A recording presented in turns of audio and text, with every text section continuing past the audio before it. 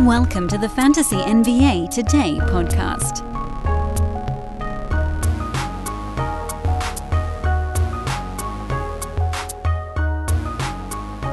It wouldn't be a 10-game card if we didn't have a bunch of injury stuff to talk about, huh?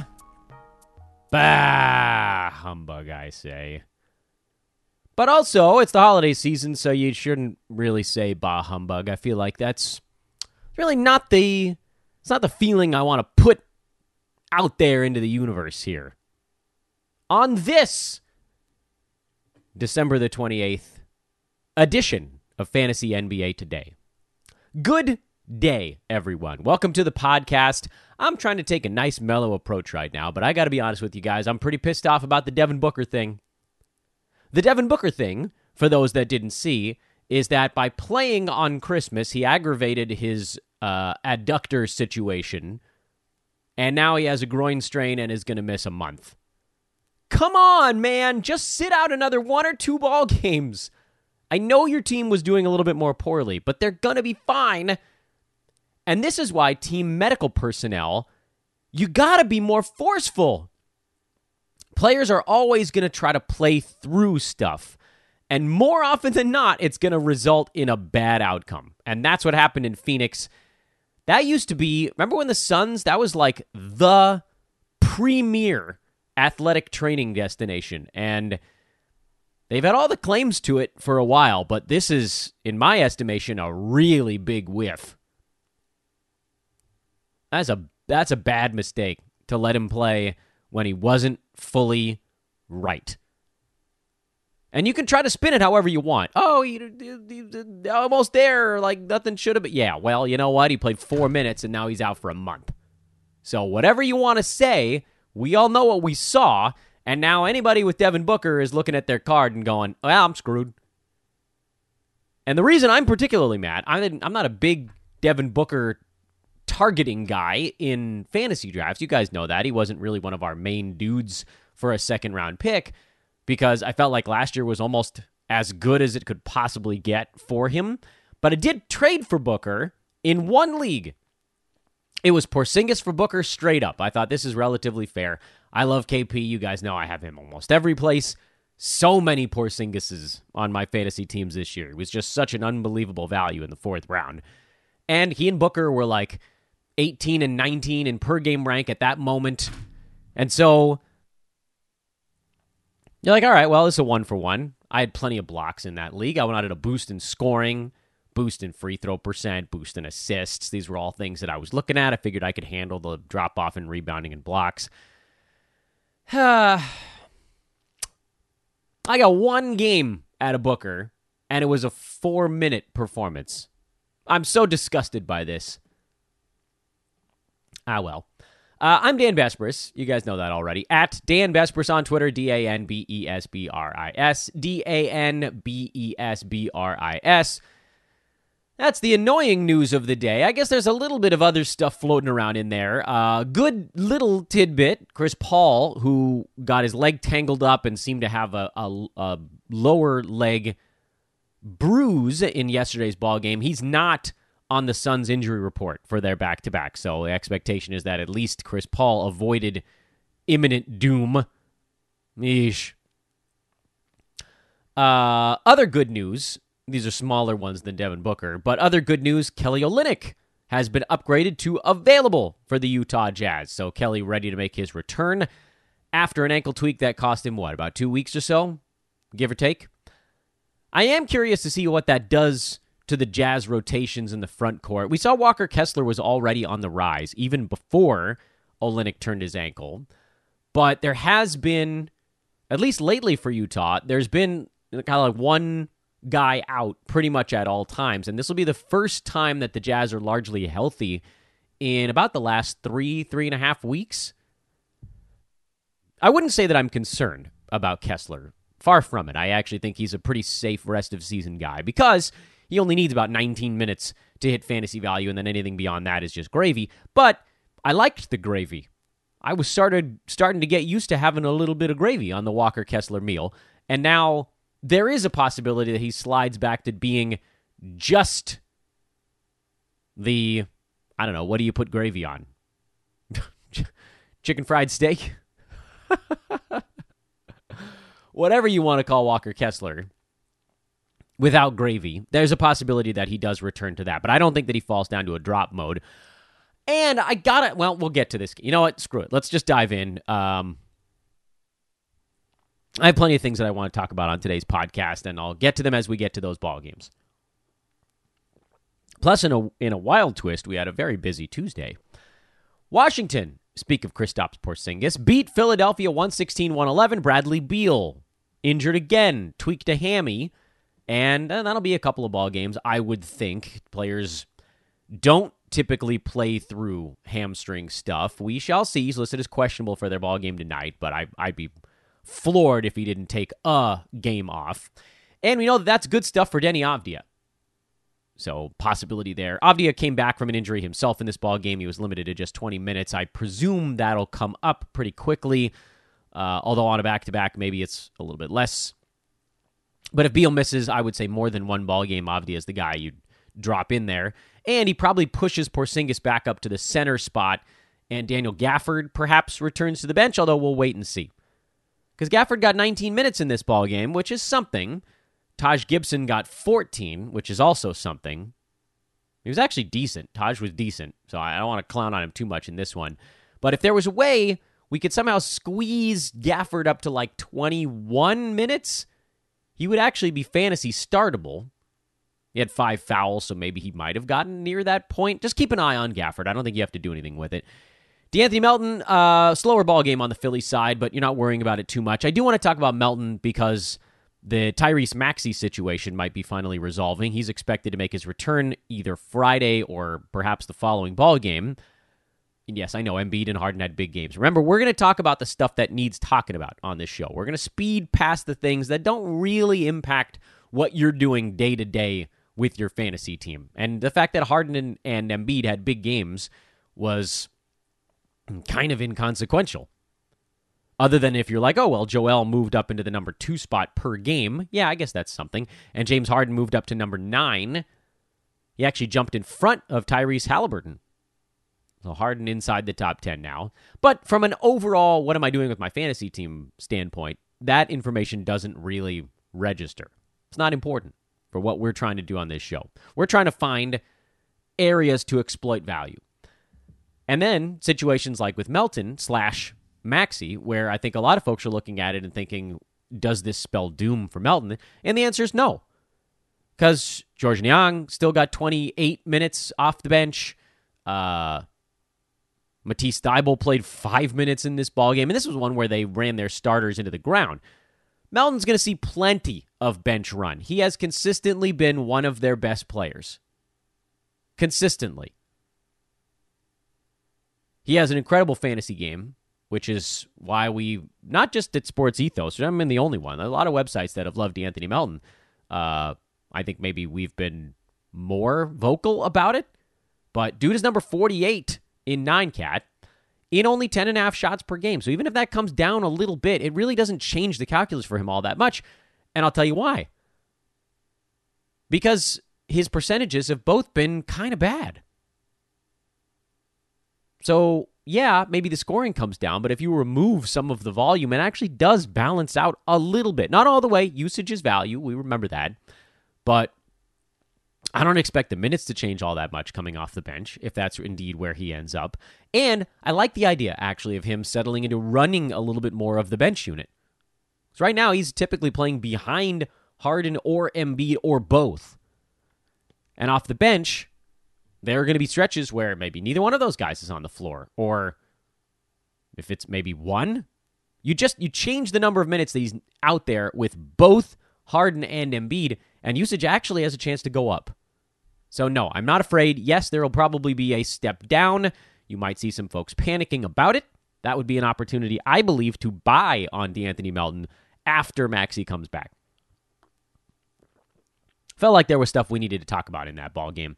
Lakers and Magic. A little bit of stuff to talk about in this one. Not a ton.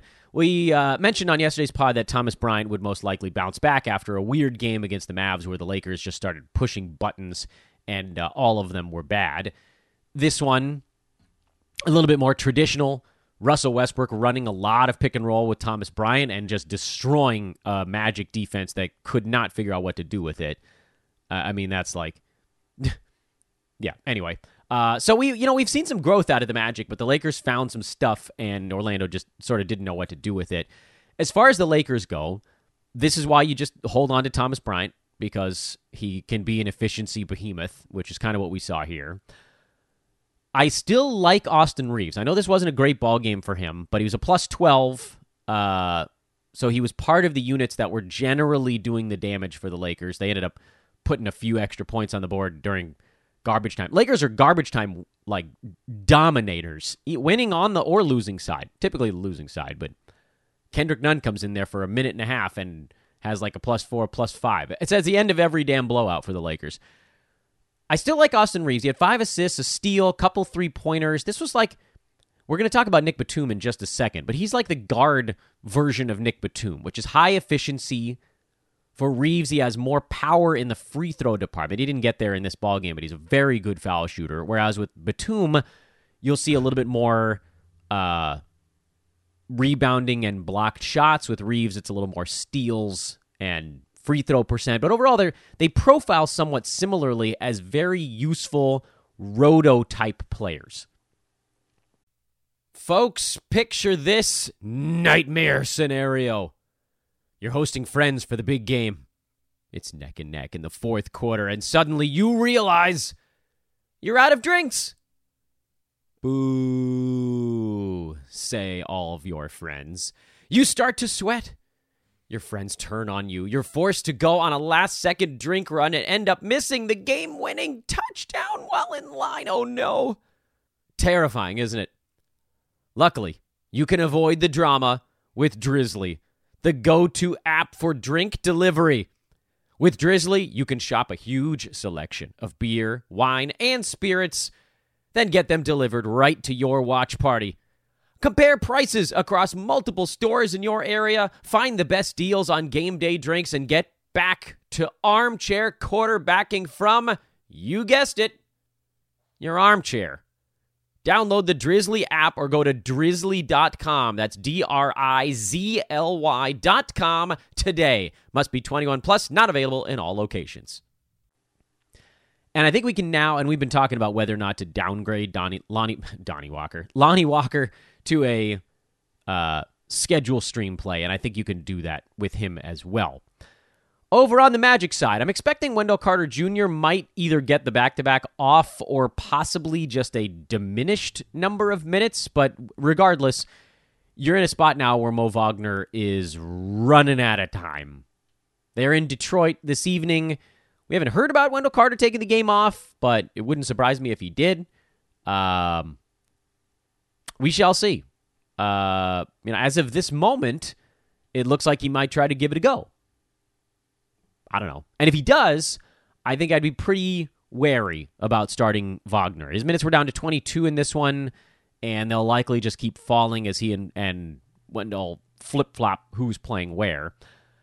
Markelle Fultz, good ball game. 2 steals, 2 blocks. That's the stuff that you want out of him. You need the steals. Blocks are gravy. You need assists. And you need field goal percent to not be a bad thing to counterbalance the fact that he really doesn't hit 3-pointers. His free throw number is meh, and his turnovers are probably going to be kind of high because he's still a relatively young point guard. Even if he's been in the NBA for a while, he hasn't really had a season to get right. So there's still learning curve stuff going on there. But he's interesting, and I think you got to hold on because basically of everybody on the Orlando side, he had the least awful performance in this ball game. Everybody else kind of sucked. Bol actually had an okay ball game, but he missed 3 of his 4 free throws. If he makes 3 out of 4 instead of missing 3 out of 4, 12 and 5 with a block and a 3-pointer, it's actually a decent line. I'm very much pro hanging on to Bol. I still feel like he's a top 80, 90 range guy in 24 minutes per game. And you might see him start to get dropped. I hope he gets dropped because I would add him immediately. There is some upside built in. I don't know that we necessarily see it, so I don't want to give you guys the wrong impression that it's about to be a Bol takeoff party. I don't think it is. I just think that he's still good enough in 9-cat, even after the drop-off. Cole Anthony Inconsistent. That's been our fear talking about him on the show, and you know that I've generally avoided Cole, especially with Jalen Suggs most likely kind of around the corner. Revenge games galore. Norman Powell's first game back in Toronto. I didn't realize that until after they talked about it yesterday. He had 22 points in 23 minutes. He's been an efficiency monster off the bench lately. Probably deserves at least a look. I can't imagine that he can do enough in 22 to 23 minutes every single ball game to really get there. But we also know that Kawhi is going to be taking games off here and there. And Powell's 14, 21, 16, 22 points in the last 4 games in a row. You know, that's been good enough. There hasn't been a whole lot else going on for him. Here's the thing with Norm. Part of the reason that you need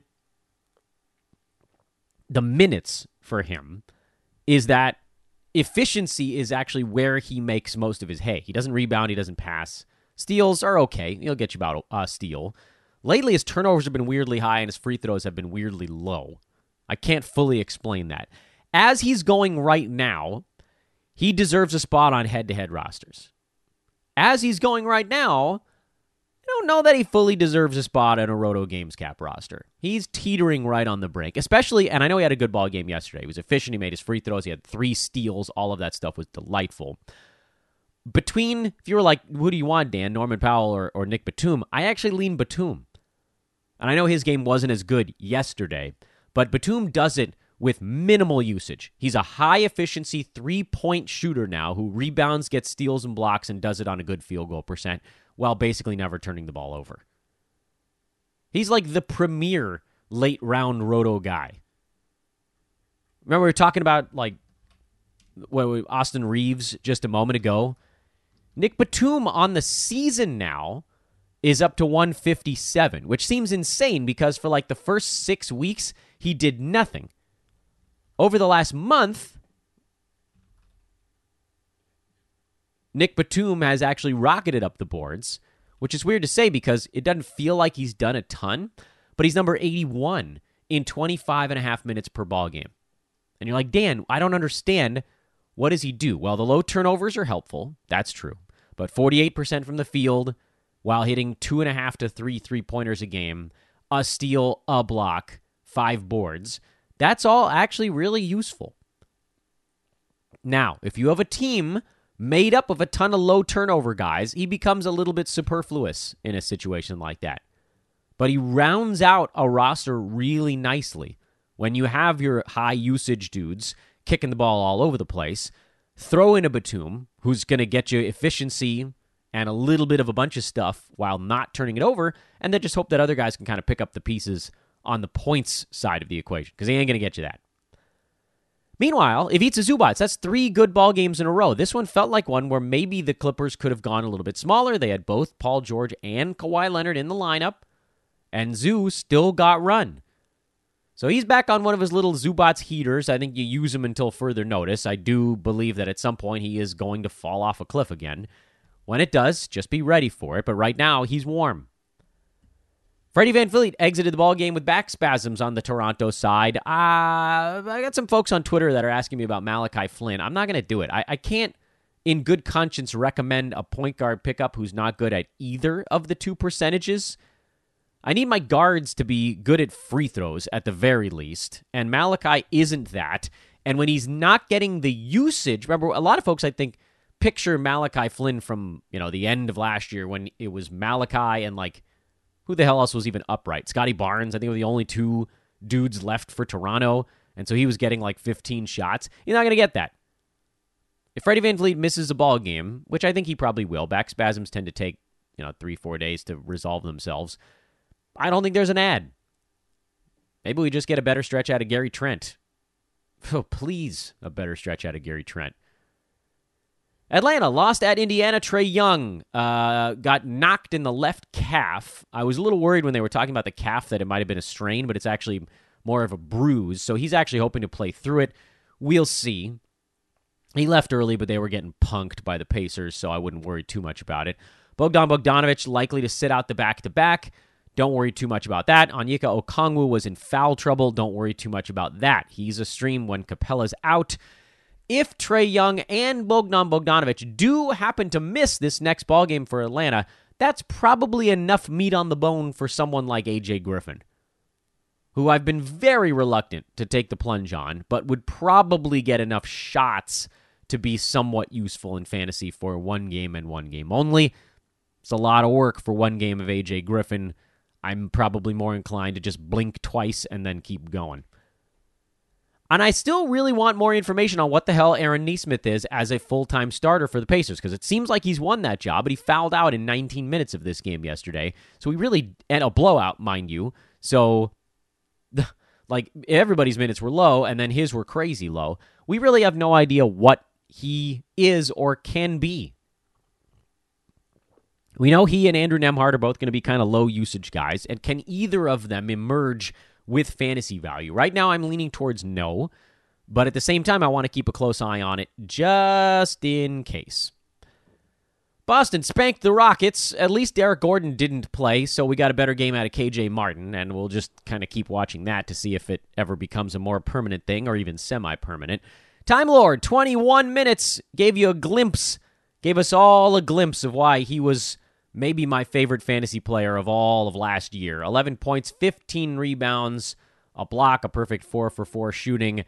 Get ready for the good stuff. What I wanted to pause on here is Al Horford, because a lot of people were like, oh no, is it panic time? No, it's not. The Celtics having more options at power forward does make the path a tiny bit harder. But they just gave Horford an extension. He and Time Lord played together for long stretches last year, and, they just sort of happened to go to the finals. So I don't think the Celtics are going to dramatically remake how they build their system. But you may see more lineups where Grant Williams sees those power forward minutes, and then Horford and Williams both chew out of the center bucket, where then maybe Horford sees a couple fewer minutes at the power forward spot. Do I think Big Al takes a little bit of a hit? I do. But he was also inside the top 50 playing center, where everybody was like, what's wrong with Horford? I'm like, what the hell are you talking about? He was like number 49. He's still number 60 on the year, and he's just really important for what they do. So don't panic. Blowouts are terrible for Big Al because he gets his stuff by just sort of being out there. He gets blocks, he gets steals, he gets boards, he gets assists. He'll hit a couple three-pointers. He doesn't turn it over. If the Celtics decimate a team in 2.5 quarters and Big Al only needs 25 minutes, yeah, that's not going to be great for him. But please, enough with the Horford panic. And I do think I need to blame Roto World for this. I don't know if it's entirely their fault, but all of their, sad Horford blurbs all year, it adds up. It's why a lot of people are like, what's wrong with this guy? I'm like, you mean the guy averaging 10, 6, and 3 with 2 3-pointers on 50% shooting with half a steal and over a block a game? Nothing's wrong with him. What the hell did you think you were drafting? OKC dealt San Antonio a much-desired loss. I know. Jakob Poeltl, 26 minutes on the back-to-back. I really like that. That's good news for Jakob. So the minutes continue to move in the right direction. Wasn't as big a ball game here, but honestly, I don't care. The fact that he's starting to play more minutes and look a little more like himself is all I really needed to see out of Poeltl, and I feel a little bit less concerned about that. Devin Vassell hurt his leg, nebulous leg injury. I'm sure they just want to give him a little bit of time off, make sure they lose a couple more ball games. What does it mean? I don't know. Probably a whole lot of nothing. Maybe you get a few extra minutes of Josh Richardson, and maybe I don't care. The more important footnote here is that Jeremy Sohan at 16, 9, and 4 with a steal and 2 blocks. This is kind of what we were talking about on the Sohan front, which is we don't really know what his fantasy game is. Still don't. Is he a good fantasy player? Is he a bad fantasy player? I don't know. I really don't. Could he be interesting? Could he be more of a dynasty keeper type guy? Maybe. But I do think it's worth getting out in front of it because the Spurs are resting guys left and right, and that's going to leave an opportunity for Jeremy to play a little bit. And now you're seeing more of what he looks like when he gets a little bit of extra usage. It's interesting, at the very least. Do I think it sticks? I don't know. 30% chance? 25% chance? Well, Keldon Johnson missed a ton of shots again. Honestly, I don't even know if you can play him. I don't even know if you can stash him. I think you have to, because, none of this makes any sense at all. And perhaps it's the move to small forward that's been a part of it, but, this has been a disaster. It's been 2 months now of just total disaster. This first 2.5, 3 weeks of the season, it was wonderful. It's gone. Distant memory. Who the hell had Mike Muscala with a big ball game? Not me. Alexei Pokusevsky got hurt 2 minutes into the Thunderball game. So now he and Jeremiah Robinson-Earl are out, which means maybe that's enough for Jalen Williams because it does slide him up to a bigger spot on the board. Not that, he and Poku were sort of interchangeable power forward center, but now Jalen kind of becomes the center. You could say Mike Muscala's playing center, I guess, but he's not a big-time rebounder. That might be enough to get Jalen Williams up and over the hurdle. And I know for the last 2.5, 3 weeks, I said I'm not touching the OKC roulette wheel, but the injury to Pokusevsky, you have to at least reassess a little bit. And Williams had a better rebounding game, had a couple of blocks, and some of that might just be playing against the god-awful Spurs. So I don't read too much into it. And look, you're not going to go pick up Mike Muscala, right? Right? So why should we... If we're not going to read too much into the Muscala line, why should we read more into the Jalen Williams line? Well, 31 minutes, which is where he's been at, doesn't change much, but just more guys being out is good because I think I need to name this the Monty Morris effect, where you need 4 guys out for there to be enough usage for a regular to actually make fantasy value, because it's not about minutes changing all that much. It's just about what you're capable or even willing to do on the basketball court. It's the Monte Morris effect. We saw it in Denver. He pretty much needed everybody out besides Nikola Jokic for him to finally go take some shots last year. And it's the same thing with the Wizards. He basically needed Beal out. He needed... I think Avio was out as well. Beal and Porzingis being out at the same time. There's a chance that Monte does almost enough.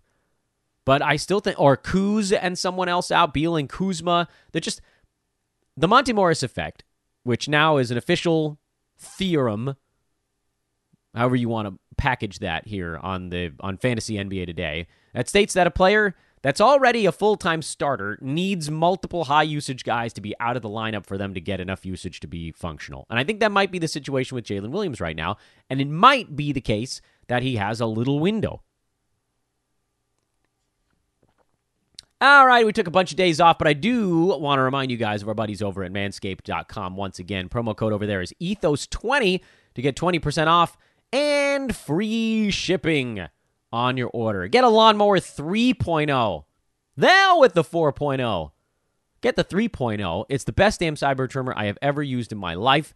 You must go get one and use it, I don't know, forever?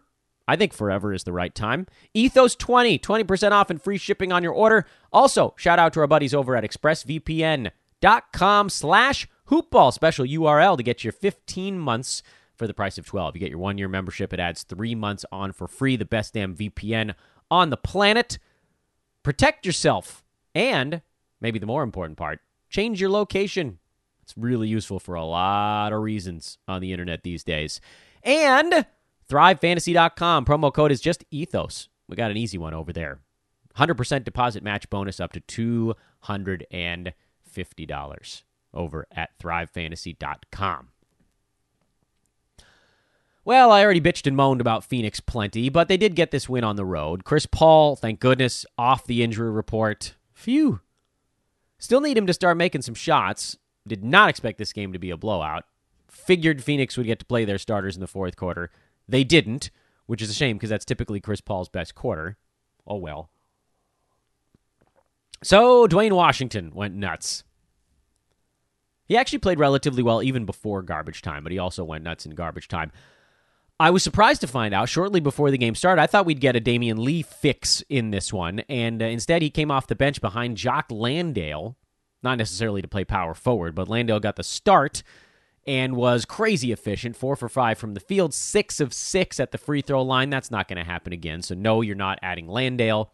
The guy you want is Torrey Craig. We've already talked about that with plenty of dudes out. Shamet out, Booker now out for a month. There's so much runway. Cam Johnson still, we haven't heard anything about his return. Craig's an easy start. Easy start. 10.7 boards, couple of assists, a block, 2 3-pointers, efficient line. Lot to like about that. And then I think I'd like to figure out what it's going to take to buy on Mikal Bridges, because he's better when he's surrounded by better players. Now, with Booker out for 4 weeks, maybe you delay the buy on Bridges because his slump could actually last until Booker gets back. But that's your opportunity to kind of get out in front of it when everybody's like, oh no, Booker's going to take away his touches. But that's not really how things work with Mikal. He needs defenders to sag off of him as a non-superstar. And right now, they don't have those guys. Chris Paul's the closest thing to it, and he's lost a quarter step, and he can't seem to shoot this year. He'll bring it. He'll come around, I'm sure. But Bridges needs Cam Johnson and Devin Booker back in there, and they're just MIA. No, I'm not playing Damian Lee unless we find out that he's starting the next ball game, which I don't expect will be the case. You can throw out the Memphis box score because nothing really happened over there. No Jalen Brunson for New York, and RJ Barrett got hurt 2 minutes into this game. He hurt his finger, was the injury, if you're wondering why I went that route. So Emmanuel quickly played 51 minutes. If he's not dead, it's a big win. Holy crap. Single overtime, not double overtime. 51 out of 53 minutes. Yikes, Tom Thibodeau. Yikes. This game also was maybe the most insane game that I've ever seen in my life. The ending, where Dallas came back from 9 down with like 45 seconds left, including a Luka missed free throw, a rebound volleyballed in the air, caught by Luka, and then shot without landing to send the game into overtime, and then Dallas ended up winning. Luka posting 60, 21, and 10. I mean, this was just nuts on every account. And then, of course, quickly playing 51 minutes, which is almost as insane as Luka's fantasy line. Regardless, if RJ Barrett and Jalen Brunson miss the next ball game, Quickly is in line for a very big one. If it's just Barrett out, I think Quickly comes off the bench. But there might still be enough usage for him in a situation like that. Miles McBride also picked up a ton of the RJ Barrett minutes, but he didn't really do anything with them, so I think you can probably leave that part alone. And our buddy Quentin Grimes, who continues to solidify himself as a 12-team option, had a really big ball game. I know he's making some mistakes here and there, but they love him, and he's trucking along right now. Top 90 over the last month, and seemingly getting better.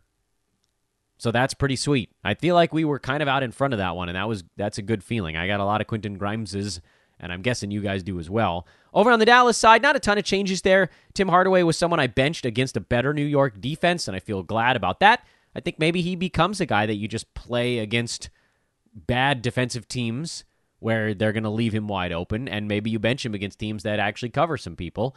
Christian Wood, he was on his way to kind of a slow ball game and then popped off late and in overtime, added some blocks to the mix. I still think if you can sell for top 60, you do it, but his opportunity is improving. There's no question about that. With the Dorian Finney-Smith absence, that's been a really nice boon for Wood. He's playing alongside Dwight Powell now, who somehow played 31 minutes at center and did not get a rebound. How the crap do you do that? Doesn't matter, I guess. Golden State beat Charlotte 110-105. The Hornets looked like the Hornets. Terry Rozier couldn't shoot. LaMelo Ball couldn't shoot. P.J. Washington went back to not being able to shoot. Gordon Hayward shot a tiny bit better than the other guys. I still just don't think he really has it this year. Best game was Mason Plumlee, who somehow had 4 blocks. I didn't watch this one live, so I'll admit to you guys, I don't know where the 4 blocks came from, but it might be his last block for 2 weeks, because he doesn't really block shots. Nothing about this game changed the way I feel about any of the Charlotte Hornets or the Golden State Warriors, despite the fact that Dante DiVincenzo went full Draymond Green for a game. No points, 9 boards, 7 assists, and a steal. I still think he's a useful fill-in until Wiggins or Steph comes back. And with Klay Thompson likely to rest on the back-to-back, that just makes life even easier for DiVincenzo. And we got to look at Sacramento without Domantas Sabonis, who has an avulsion fracture in his non-shooting hand. but it sounds like as soon as the swelling goes down, he's going to try to play through it. Crazy, but I guess that's good news on the Sabonis front because it could have been a whole hell of a lot worse. You got a kind of a deep league option here in Trey Lyles. I would not play him in a 12-teamer. No. 24 minutes of Trey Lyles is not nearly enough time for Trey Lyles, but I did start him in 30 deep, so I feel good about that. Without Sabonis out there, the real change is that other guys are going to have to rebound a little bit. So Barnes had 8 of them. Holmes came in for 23 minutes at 8 and 7. Not enough time for him. Lyles had 10 rebounds. Keegan Murray still only had 2. Please go get a rebound, Keegan. I can't really advocate an ad on you until you go get a board. Whatever. And then, and you can't say we didn't see this one coming, the drop-off for De'Aaron Fox has continued because De'Aaron Fox was never going to be a top 10 player. He's now number 55. He's fallen past 40. This is the worry. And over the last month, he's number 162. Almost a punt free throw guy. Field goal percent has now become a negative. Steals and blocks have gone away. Only 1.3 three-pointers. Really, all he's got left is 21 points and almost 5 assists. Everything else is basically a negative in 9-cat. Can't say we didn't warn you. Points leaguers, enjoy. That's fine.